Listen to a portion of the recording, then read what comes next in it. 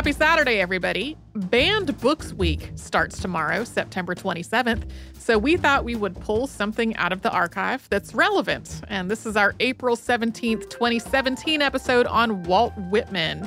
Among other things, his Leaves of Grass was infamously banned in Boston. Enjoy! Welcome to Stuff You Missed in History Class, a production of iHeartRadio.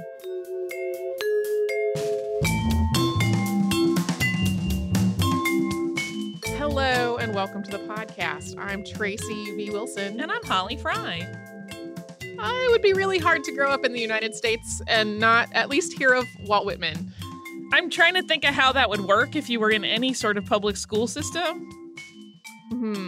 Yeah, it's such an alien concept that you would miss it that I'm just trying to figure out if there's any weird pocket where that could happen.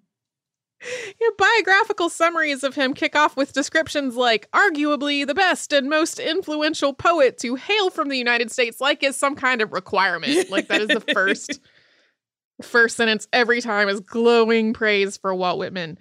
And then poems like Beat, Beat Drums and I Hear America Singing and When Lilacs Last in the Dooryard Bloomed are staples of English classes. And then some of those same ones also run alongside history lessons on the Civil War. And then, of course, there's Oh, Captain, My Captain, which is deeply rooted in pop culture thanks to Dead Poets Society. Well, and I think people even invoke it without having any idea really what it is or what it's from sometimes, or who wrote it. So, apart from all of this work that is such a staple in mainstream English and history classes, Walt Whitman's life ran alongside and interacted with a lot of U.S. history, and in a lot of ways, his poetry was like about America and an attempt to embody the United States in this really utopia kind of idealistic way. So we're going to talk about that intersection of history and his life and work today. And this is also a listener request from Molly, who sent us an email not too long ago, just sort of dropping at the end that she would love to hear a podcast about Walt Whitman. And that kind of tickled in the back of my brain for a while. And then by total coincidence, he came up recently on our a couple of different podcasts. He came up in our live show on H.P. Lovecraft, who was similarly self-promotional. And then he also came up in our Prospect Park podcast about Brooklyn, because that is where he lived for much of his life. Yeah. And Walt Whitman started that life when he was born on May 31st of 1819. His parents were Walter Whitman and Louisa Van Velsor. Walt was named after his father. Walter Sr. made his living as a carpenter and as a farmer. And young Walt was their second child, and he would ultimately have 8 siblings who survived their infancy. This family was both proud and patriotic. Walt and his older siblings were named after parents and grandparents, and 3 of his younger brothers were named for Andrew Jackson, George Washington, and Thomas Jefferson. Kind of as a side note, Andrew Jackson Whitman was actually born before Andrew Jackson became president or was even elected president. He was, at that point, better known as a national hero for his victory over the British in New Orleans during the War of 1812. There are also, the details are a little bit hazy, but Walt's youngest brother, Edward, was the only one of the Whitman children who wasn't named after a family member or a prominent political figure. He was disabled from birth and required care for the whole of his life. When Walt was 4, the family moved from their home in West Hills on Long Island to Brooklyn. And Brooklyn is now one of the boroughs of New York City, but at the time, it was a separate city. And Walt's father was hopeful that Brooklyn's rapid growth would bring him work as a carpenter or a profit as a land speculator. And neither of those really worked out, and consequently the family moved around a lot, and they really struggled to make ends meet. When Walt was about 6, the Marquis de Lafayette arrived in Brooklyn as part of his grand tour of the United States.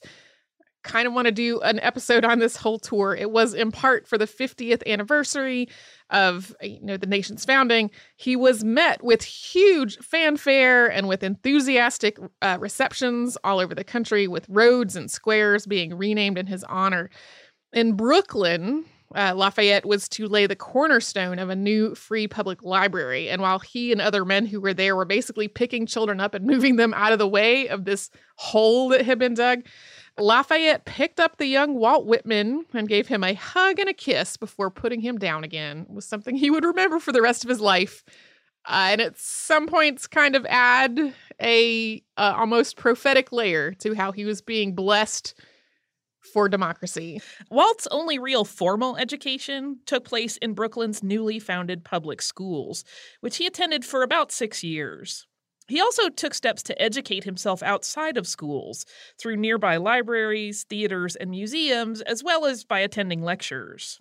The Whitman family wasn't a member of any religious denomination, but Elias Hicks, a Quaker and abolitionist, lived in New York, and Walt attended his lectures. When the young Walt began his apprenticeship as a typesetter at the Long Island Patriot at the age of 12, he left school to do so, and at that point he had more formal education than either of his parents. He continued, though, with just voracious reading and self-education, and he started writing as well, both for the Patriot and for other newspapers. When his family moved back to Long Island in 1833, he stayed behind in Brooklyn, and he continued to learn and work. In addition to his journalistic writing for the newspapers where he was working and other newspapers in the area, he was also starting to write poetry, although at this point, most of his poems followed the very conventional patterns of meter and rhyme that were pretty much standard in poetry. In 1835, the Great Fire of New York derailed Walt's career in printing and journalism. This fire started in a warehouse, but it spread rapidly due to a combination of high winds and bitter cold that made it nearly impossible for firefighters to draw water from the East River. In addition to engulfing warehouses, newly built shops, and the merchant exchange, the fire gutted the offices of most of the city's newspapers and journals. New York's printing industry was virtually destroyed. This is one of a number of fires that just really gutted the printing industry and other industries in New York and Brooklyn. And so Whitman had to find another job. He embarked on a new career as a teacher at the age of 17. Although he did have an interest in education and in how people learn, this was not a job he was very enthusiastic about. It was either that or go back home to work on his father's farm, which he did not want to do. At one point, he did try to start his own newspaper, the Long Islander, which ran for about a year beginning in 1838. But otherwise, he spent 5 fairly unhappy years after the fires as an itinerant teacher. He taught in small, generally one-room schools on Long Island. And to him, these rural communities paled in comparison to the bustle and excitement of New York. He wrote of one of them, quote, "Ignorance, vulgarity, rudeness, conceit, and dullness are the reigning gods of this deuced sink of despair." And it was all the worse because he felt like he was spending the best years of his youth in remote backwater parts of New York doing work that he didn't like. He also really wasn't what these communities expected in a country teacher. Rather than the memorization and repetition and rote recitations that were common in the classroom, he favored the techniques that were advocated by the educational reformers of the day, including a more holistic approach to the classroom, open-ended discussions, and games. It was a lot more like the classroom under past podcast subject Bronson Alcott, who Whitman did meet later on in his life. And there are rumors that Whitman's career as an educator came to a scandalous end. That at the age of 21 or 22, he was tarred, feathered, and run out of town on a rail after being sexually involved with a male student. But while this story has become a persistent part of the oral history of the coastal town of Southold, Long Island, there's actually no documentation that it ever happened, or of Whitman ever having been a teacher there. There is, on the other hand, documentation that Whitman's time as a teacher, including during the winters of 1840 or 1841, when the incident allegedly took place, was spent on the other end of Long Island, 50 miles or more away. He also vacationed in Southold after that point, which, as we said earlier, is on the coast. And he did that in later years, which would have been kind of an odd choice if he had previously been tarred and feathered there. Regardless, in the early 1840s, Whitman did give up teaching, and he moved to New York City, this time to try to pay his bills through a combination of journalism and fiction writing. And we're going to talk about his return to journalism after we first pause for a little sponsor break.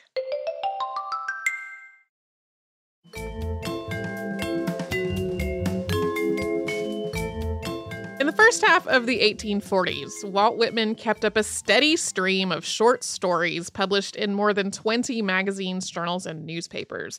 He published longer works as well. His first novel, Franklin Evans, The Inebriate, came out in 1842. This was written both to try to earn money from having written a novel and also to support the temperance movement. Walt Whitman was not in favor of drunkenness or abuses stemming from drunkenness. Although he was able to publish regularly, his income from doing so was not particularly regular. In 1845, he moved back to Brooklyn, where he could live a little more frugally and have less competition for writing jobs. By 1846, he had taken over as chief editor of the Brooklyn Eagle, a position he was ultimately fired from over the issue of slavery. He was opposed to it, but the paper's publisher, Isaac Van Anden, backed pro-slavery political candidates. At this point in his life, Walt Whitman's opposition to slavery was a lot more pragmatic than humanitarian. He wasn't at all an abolitionist. He was actually pretty sure abolitionists were going to destroy the country by forcing the issue of ending slavery, but a lot of his work in journalism was geared toward educating and improving the lives and communities of working class white people through his daily reporting, his human interest stories, and other tidbits. For this reason, he was against the expansion of slavery into the Western territories, and he was against the idea of slavery being allowed in states that were newly admitted into the Union, largely because of what the presence of slavery would do to the job prospects, pay, and working conditions of white citizens. So he was against the expansion of slavery, but not for reasons that one might consider to be particularly humanitarian at this point. At least not when it came to the lives of the people who were enslaved. Yeah.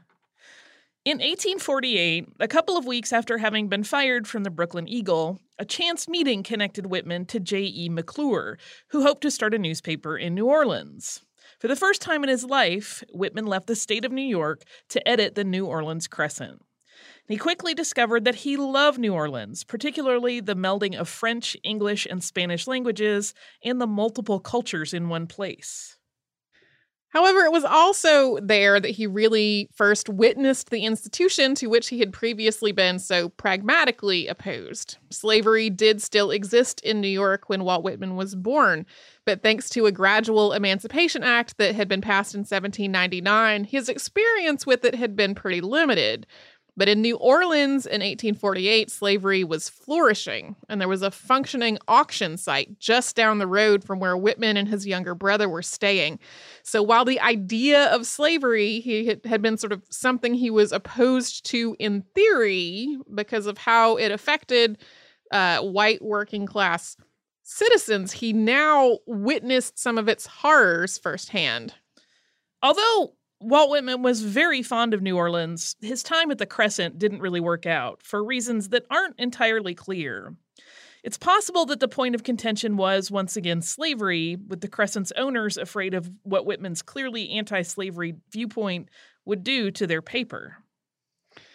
When Whitman returned to New York that same fall, he established the Brooklyn Weekly Freeman, a free soil newspaper, which primarily worked to support politicians who were running on anti-slavery platforms.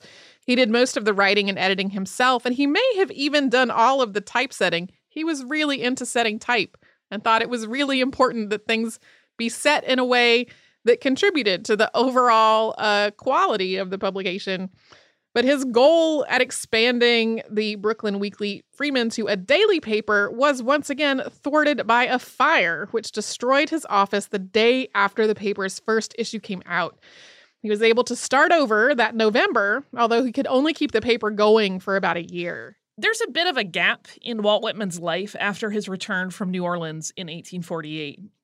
We do know that he published the novel Life and Adventures of Jack Engle, an autobiography in which the reader will find some familiar characters. That whole thing is the title.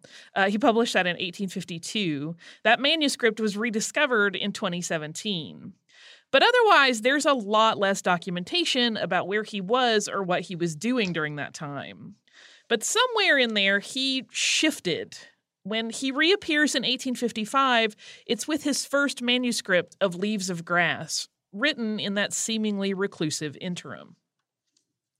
Leaves of Grass abandoned all the formal conventional systems of meter and rhyme that had been part of his earlier work and part of pretty much the English language poetic tradition at that point. Instead, the 12 untitled poems that were included in the first edition were all over the place in terms of length. The lines themselves were often so long that Whitman actually had the book printed on oversized paper. These poems took on a lot of the same subject matter that he had been writing about as a journalist, but they did so in a way that was meant to be all-enveloping and all-encompassing. And their voice was not that of a writer who was cerebrally against slavery because of its effects on the white working class. It was a voice that embraced and welcomed all people of all races into one relentlessly optimistic vision. At this point, the United States was increasingly divided over the issue of slavery, and Leaves of Grass seemed to be an attempt to unite the whole nation in a poetic democracy. He published it himself, having 795 copies printed, which was all he could afford, but his budget hadn't actually included binding those 795 copies, so he did that piecemeal as he had the money to do it. He sent copies to other writers and poets, but the only one who responded was Ralph Waldo Emerson, who sent him a letter that began, quote, "I greet you at the beginning of a great career." Emerson's praise of Whitman is completely unsurprising. In 1844, he had published an essay called The Poet, in which he called for the United States to have its own poet to record and reflect upon and shape the young nation's consciousness. Emerson's description of what this poet's work would be like is uncannily like Leaves of Grass, to the point that some critics suggest that Whitman read this essay and then decided to go do that thing. Which would be really astute. For the rest of his life, one of Whitman's major ongoing endeavors would be rewriting and revising Leaves of Grass. The second edition, which came out in 1856, had that line from Emerson's letter about the beginning of a great career printed on the spine with Emerson's name, but without his permission. He printed the whole letter at the back of the volume, also without permission. Whitman also included a collection of reviews of the first edition in the second edition, most of them negative, but the 3 he wrote himself were full of praise. He also insisted that the first edition had sold out, even though its sales had been quite poor. Yeah, he promoted himself a lot. One of my literature professors in college said that he would basically go out in the streets of New York and sort of announce, "America's great poet has arrived." Like, I didn't find that confirmed in my research for this, but I would not put it past him. He talked himself up a lot and wrote positive reviews of his own work. It didn't work out all that well in the short term for making his work more popular, though. The 1856 edition, which had 20 more poems than the 1855 edition, was printed on much smaller paper, his idea being that you could put it in your pocket and read it out in the world. He added titles to the poems from the first edition. Many of these titles would change in future editions, and he also put the word poem in all the titles, apparently in response to the many critics who had basically said they weren't sure what that was in the 1855 edition, but it was definitely not poetry. And now he could say, yes, huh, it says so in the title. This time, he had 1,000 copies printed. Those also sold terribly. Yeah, it was not doing well. And around this time, Whitman became part of New York City's bohemian crowd, frequenting Pfaff's Saloon and becoming connected with other writers and artists, as well as abolitionists and women's rights workers.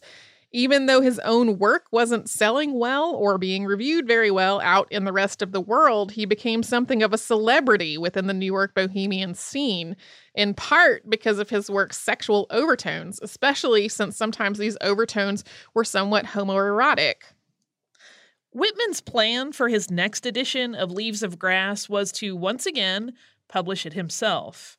But in 1860, he was contacted by William Thayer and Charles Eldridge, who were abolitionist publishers. They offered him a book deal. And Walt Whitman immediately took them up on it, and he traveled to Boston to oversee the typesetting himself, something that he had done for all his prior books, and which, as Tracy mentioned earlier, he thought was critical to the work as a whole. The 1860 edition of Leaves of Grass, against the advice of Ralph Waldo Emerson, went even further than the first two had, and those had been labeled as obscene in some circles, in its inclusion of sexuality. It included Children of Adam, which was all about the physical body and a celebration of sex between men and women, and the Calamus Cluster, which was a celebration of love between men. Because it was more sexually explicit, Children of Adam got way more criticism, and the 1860 edition of Leaves of Grass stoked a lot more controversy than the previous two had. And finally, the 1860 edition of Leaves of Grass both sold well and garnered praise, even as people who objected to its sexual content called for it to be banned, and sometimes successfully. The first printing of 1,000 copies sold out, and the publisher ordered another run. Although it seemed like Whitman's literary star was finally rising, this didn't last long. His publisher went bankrupt, and they sold the plates for Leaves of Grass to another publisher who kept using them to print more copies, even as Whitman was trying to work on new editions of the book. His family also started to have a lot of problems. This was not completely new. There had been problems within the family before, but it seemed to start to come to a head. His sister was in an abusive marriage, and his brother had increasingly violent tendencies and seemed to have some kind of mental illness happening. But these problems went beyond his personal concerns. The Civil War began in 1861, and this would radically change Whitman's life and work, and we are going to talk about that after we have a little sponsor break.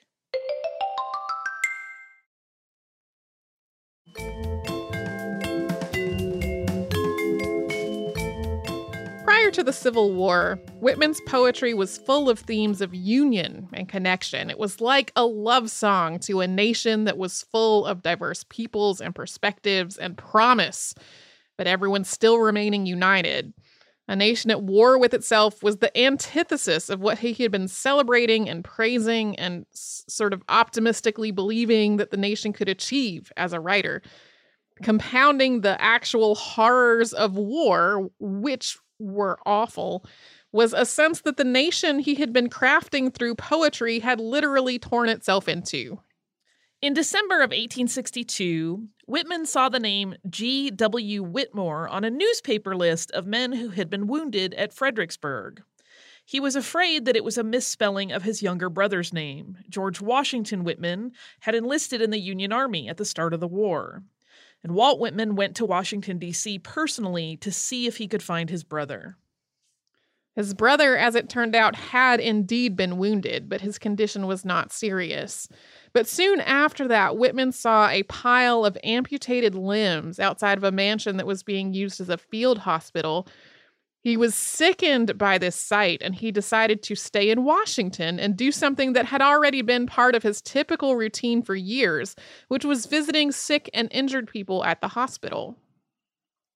There are accounts that describe Whitman as a nurse, but for the most part, he really wasn't doing that sort of hands-on medical care that you would think of with the word nurse. He was visiting and talking to people and offering comfort and bringing gifts. His work was tireless, necessary, and garnered praise, but he was more of a companion rather than a caregiver. He also ran errands and wrote letters on behalf of the sick and injured, and he also assisted in burying the dead. His original plan had been to go to Washington, confirm whether his brother was okay, and then go back to New York. Instead, he stayed in the capital for 11 years, until long after the war was over. While he still made trips home to New York and also to Boston, he started to think of Washington and not New York as his home. During this time, he also developed close, loving relationships with several of the men he visited, including Confederate soldiers who were being held as prisoners of war.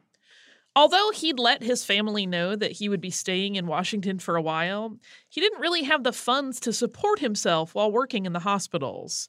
So he worked a variety of jobs, including at the paymaster's office and at the Indian Bureau of the Department of the Interior. He was eventually fired from that when his boss realized that he was the guy who wrote Leaves of Grass. There are some accounts that say it was because he found a copy of Leaves of Grass on his desk. Either way, he got fired because of Leaves of Grass. Whitman's Civil War experiences would lead to one of his few originally not Leaves of Grass publications of poetry, and that was Drum Taps. He signed a contract for its publication near the end of the war, and it was already ready to go to print when Abraham Lincoln was assassinated, although he was able to write and add Hushed Be the Camps Today, which was dedicated to Lincoln before the book went to the typesetter. By coincidence, Whitman was at his mother's house in April of 1865 when Lincoln was assassinated. He had also been away from Washington, D.C. when it was attacked by the Confederate Army and when the war officially ended. It was his mother's door and lilacs that featured in his elegiac poem, When Lilacs Last in the Dooryard Bloomed. That poem and O Captain, My Captain were later published in a volume called Sequel to Drum Taps. Around the end of the war, Whitman met Peter Doyle, a former Confederate soldier originally from Ireland who was working as a streetcar driver. Doyle would later describe it, "We fell to each other at once." Whitman and Doyle never lived together, although Whitman often wrote of wanting to, and their relationship continued for most of the rest of Whitman's life, although it did cool after he left Washington. After the war, Whitman had to figure out what to do with his poetry. Leaves of Grass had been a celebration of a grand, chaotic, all-welcoming spirit of democracy and of a young nation growing up into a country that was dynamic and energetic and free. The post-Civil War nation didn't feel like that at all. The 1867 edition of Leaves of Grass that followed was full of errors and assembled in multiple configurations. Some versions included drum taps and sequel to drum taps, but others did not, and their ordering changed from one to another. It was as though the book had been torn up and then haphazardly put back together. Whitman seemed to approach Leaves of Grass as though the book of poems was the United States, and in future editions he would continue to try to figure out how to unite all of his work from both before and after the war into one unified whole that still made sense. He wrote other work as well, including Democratic Vistas and Passage to India, which came out, each of them in 1870. On January 23, 1873, Walt Whitman had a serious stroke. That May, his mother's health began to fail, and he managed to make it to Camden, New Jersey to see her just 3 days before she died. After trying to go back to Washington, he soon wound up in Camden again to live with his brother George and George's wife Lou.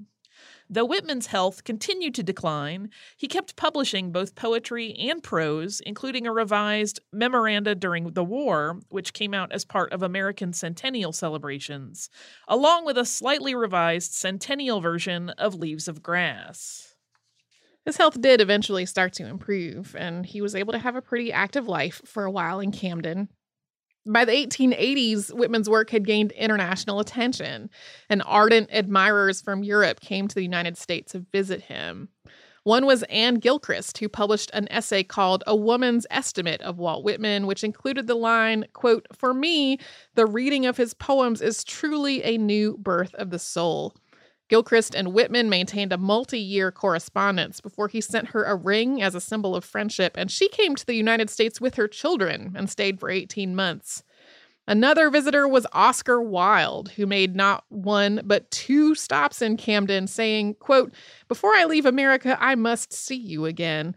There is no one in this wide, great world of America whom I love and honor so much."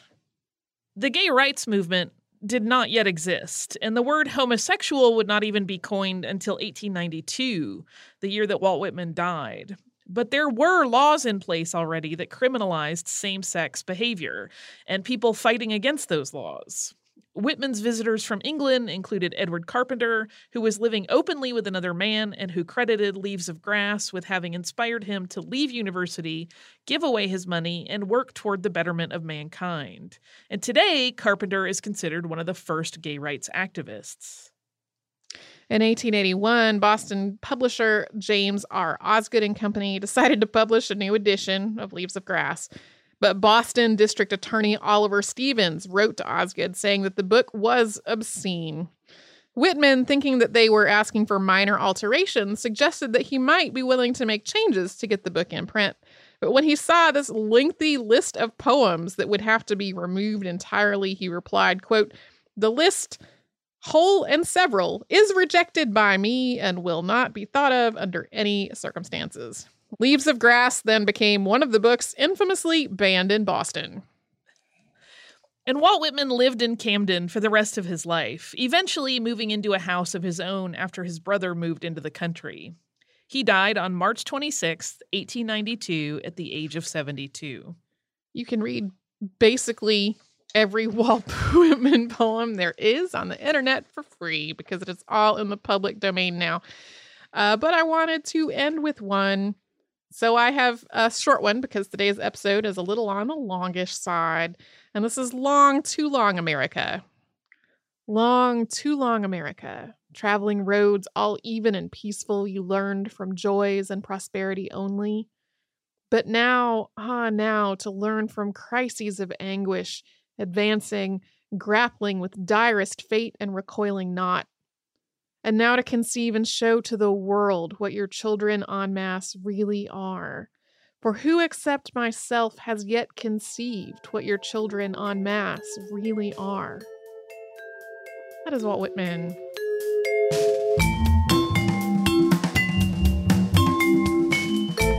Thanks so much for joining us on this Saturday. Since this episode is out of the archive, if you heard an email address or a Facebook URL or something similar over the course of the show, that could be obsolete now.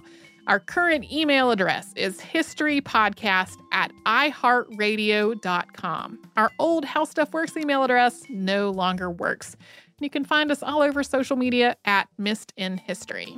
And you can subscribe to our show on Apple Podcasts, Google Podcasts, the iHeartRadio app, and wherever else you listen to podcasts. Stuff You Missed in History Class is a production of iHeartRadio. For more podcasts from iHeartRadio, visit the iHeartRadio app, Apple Podcasts, or wherever you listen to your favorite shows.